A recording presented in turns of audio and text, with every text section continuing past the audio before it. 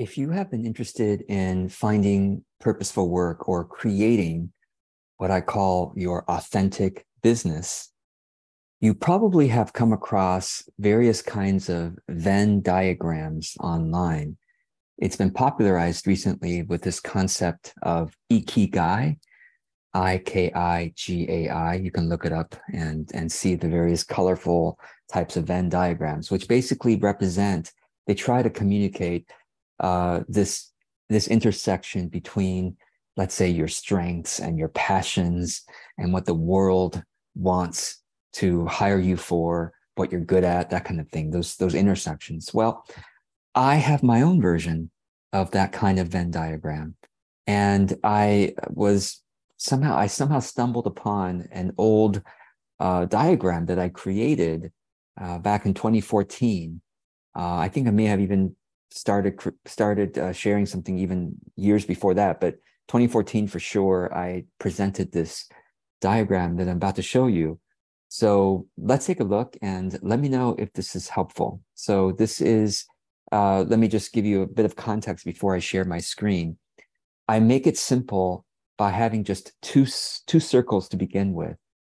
Your artist self on the one hand and your entrepreneurial self on the other. So my view about it is that each of us, because you're watching this video, you have some interest in creating and growing your authentic business, a business that really fulfills your authentic expression and your kind of your soul's calling. It feels to you that way. Because you have that impulse, I think you have within you two archetypes, two aspects of you. You have kind of an artist self. And by artist, I don't mean you literally paint or sing or create music. By artist, I mean that you have a creative self, you might say, that wants to express something that's more fulfilling for you. Okay, so you have an artist side of you. And then you also have an entrepreneurial side of you, which is the person, the part of you that wants to make money, that wants to be able to sell something that people buy. So these two sides of you, when they're integrated and they play well together, I call that an authentic business. So let me go ahead and show you my screen now and tell me if this is helpful. Here we go. So let's begin with this green circle, basically representing your artist archetype, that part of you. And I call it your uniqueness. The experiences you've had in your life, the peak experiences, the all the books you've read, the trainings you've gotten, the conversations you've had, the skills you've developed, the vision and dream you have for the world. And maybe sometimes you might even want to say this is your energy signature.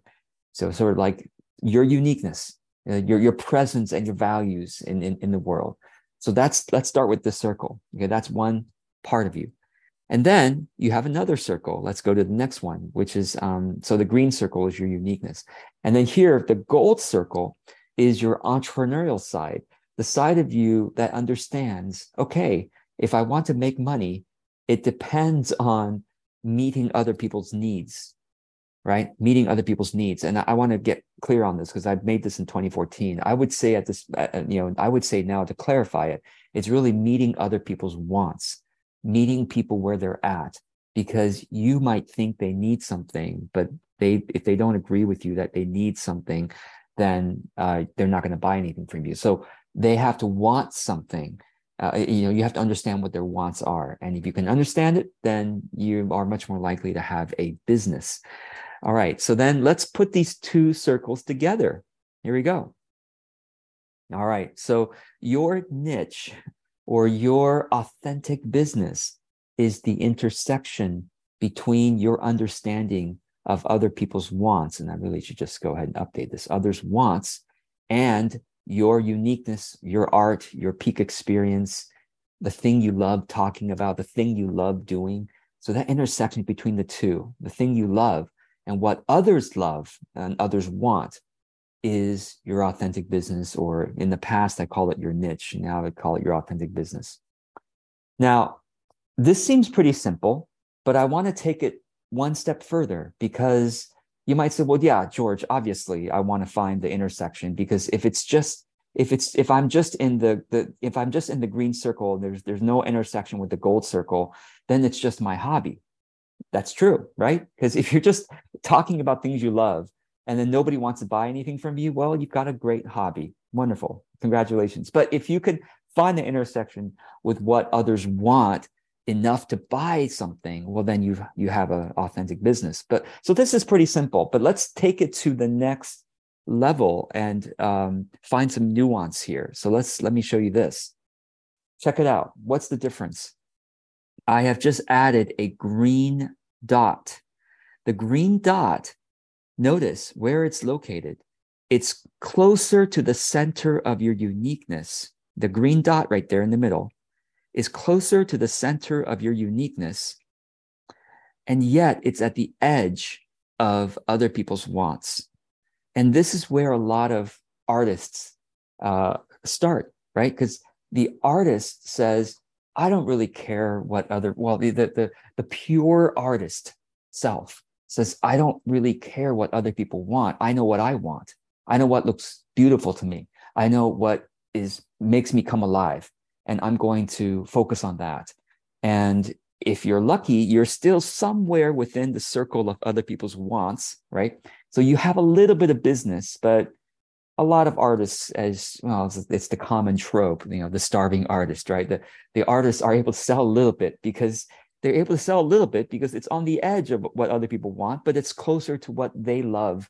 And so they're only able to sell a little bit. So this is the artist path, with the common way to think about the artist path, right? Well, let's continue on. There is the other side, okay? So let's go to this graphic here, where now you see a little gold dot. Notice where the gold dot is. The gold dot is closer to the center of other people's wants. Again, I would change that if I could, but I'm not going to change that right now. It's closer to the center of the market desires, what the market wants. And generally, I'll just give you a shortcut. Like in any era, right? In any time in history, how do you know what the market wants? Well, you basically notice what they're spending money on. You look at your friends, you ask your clients if you have any, you ask your friends, you ask your colleagues, you look at the spending of the people around you. What are they spending money on? And then you have gotten in touch with the market, what other people's wants are. And generally speaking, it's things that unfortunately give instant gratification. The more something gives instant gratification, the more likely people want to spend money on it, or the more that it solves a painful problem, a painful, urgent problem, the more likely they want to spend money on it. Or something that brings them great convenience or pleasure, or something. Again, either it gives them an instant pleasurable experience, or it solves a painful, urgent problem. It's like generally one of those two, and some mix of that is what people want to spend money on, right? Notice, look around you. What are people spending money on? And you just become aware of that, right? So the gold dot, as you'll notice, is closer to the center of the market, and yet it's still on the edge of your art, meaning you still don't mind doing it. Like if the gold dot was completely outside your uniqueness / art, then you would feel resentful, or it would be a job. It would be a job that you don't love. You don't love at all. You're just doing it because you have to make money, right? But here, they're still kind of on the edge. It still has some sense of, yeah, I could enjoy this. It still includes my energy signature, And so this is usually where entrepreneurs start. When you need to make money, you need to get closer to the center. You need to get closer to what other people want. They're willing to spend money on it, and that's you generally. But let's keep going here, right? Okay, so let's continue understanding the nuance of this. So the artist path, as you can see, the artist started closer to the center of their passion and art, naturally, what they love, right? And they understand over time that they want a business, they have to go closer and closer to the center of what other people want that might not be directly related to what they want. It's other people want stuff. Have you noticed Just because you want something doesn't mean other people are willing to pay for it, right? So you just have to be aware, become aware, get outside of your own head. So really, the artist path, as you can see, I've written a few notes on the screen here. The danger is self-absorption, right? The artist goes, I don't understand why people don't love my art. I love my art, and my art is amazing. It's like, well, it's because you spend so much time in your own head, right? You spend so much time in your own head, in your own creation, in your own world, and other people don't get it because other people haven't had the journey you've had. Because why? Because obviously you've lived your own life. You've had your own experiences, and other people haven't lived the same life you have. They haven't seen the same things you have. So it's like the job of a marketer, the job of marketing is to bring other people along your path, help them understand your journey enough so that finally they go, oh, I love what you love too. I see the beauty where you see beauty also, right? So the artist path is, the danger is hobby status. Hobby status. It always stays a hobby. You always stay on the green dot. You never move towards the gold dot. You always stay in the center of your passion. It's usually at the edge of the market. So you only sell a few things here and there, whether it's paintings or music or coaching or healing or retreats or books. Like, you only always sell a little bit because you haven't been willing to expand your mind and your heart towards other people's wants. Yeah, it's actually, if I may say so, and I'm going to stop the screen share for a moment. What I think the universe is calling forth to the artist, what life is calling forth to the artist, life is basically saying to the artist, you can either enjoy your hobby and don't worry about making money. Just enjoy your hobby, fully go into your uniqueness, fully go into your world, create art, share it with the world. But just know that the vast majority of people who see it aren't going to engage with it, aren't going to feel anything from it.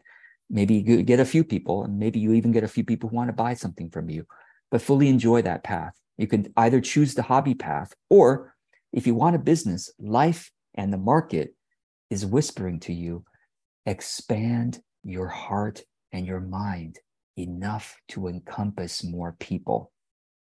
Yeah, it's really coming out of self-absorption and being willing to open your heart to the wants of other people and say, okay, I'm not going to just be in my own little world now. I'm going to expand and say, well, what do you want? Let me try creating what you want. I don't think it's as pretty. I don't think it's as meaningful, but maybe I can stretch my mind and expand my heart to compassion, to encompass what you want, because maybe I will find the path of service to be meaningful. It could be that. It could be that. So that, I think, is what life is calling to the artist. If they want a business, if they want to make money, if they want a livelihood, they don't have to. It could be a hobby. But if they want a livelihood, they have to expand their heart and their mind toward the toward the gold dot, so that's closer to what other people want, right? Now, on the other hand, what is life telling the entrepreneur, right? The danger of the entrepreneur, as you can see, is that they usually go, I want to make money. I want to have sales. I want to influence people. I want to persuade people. I want to, I enjoy seeing people buy from me. So they basically, they tend to start at the gold dot, the center of other people's wants. They get real sensitive and they bend over backward.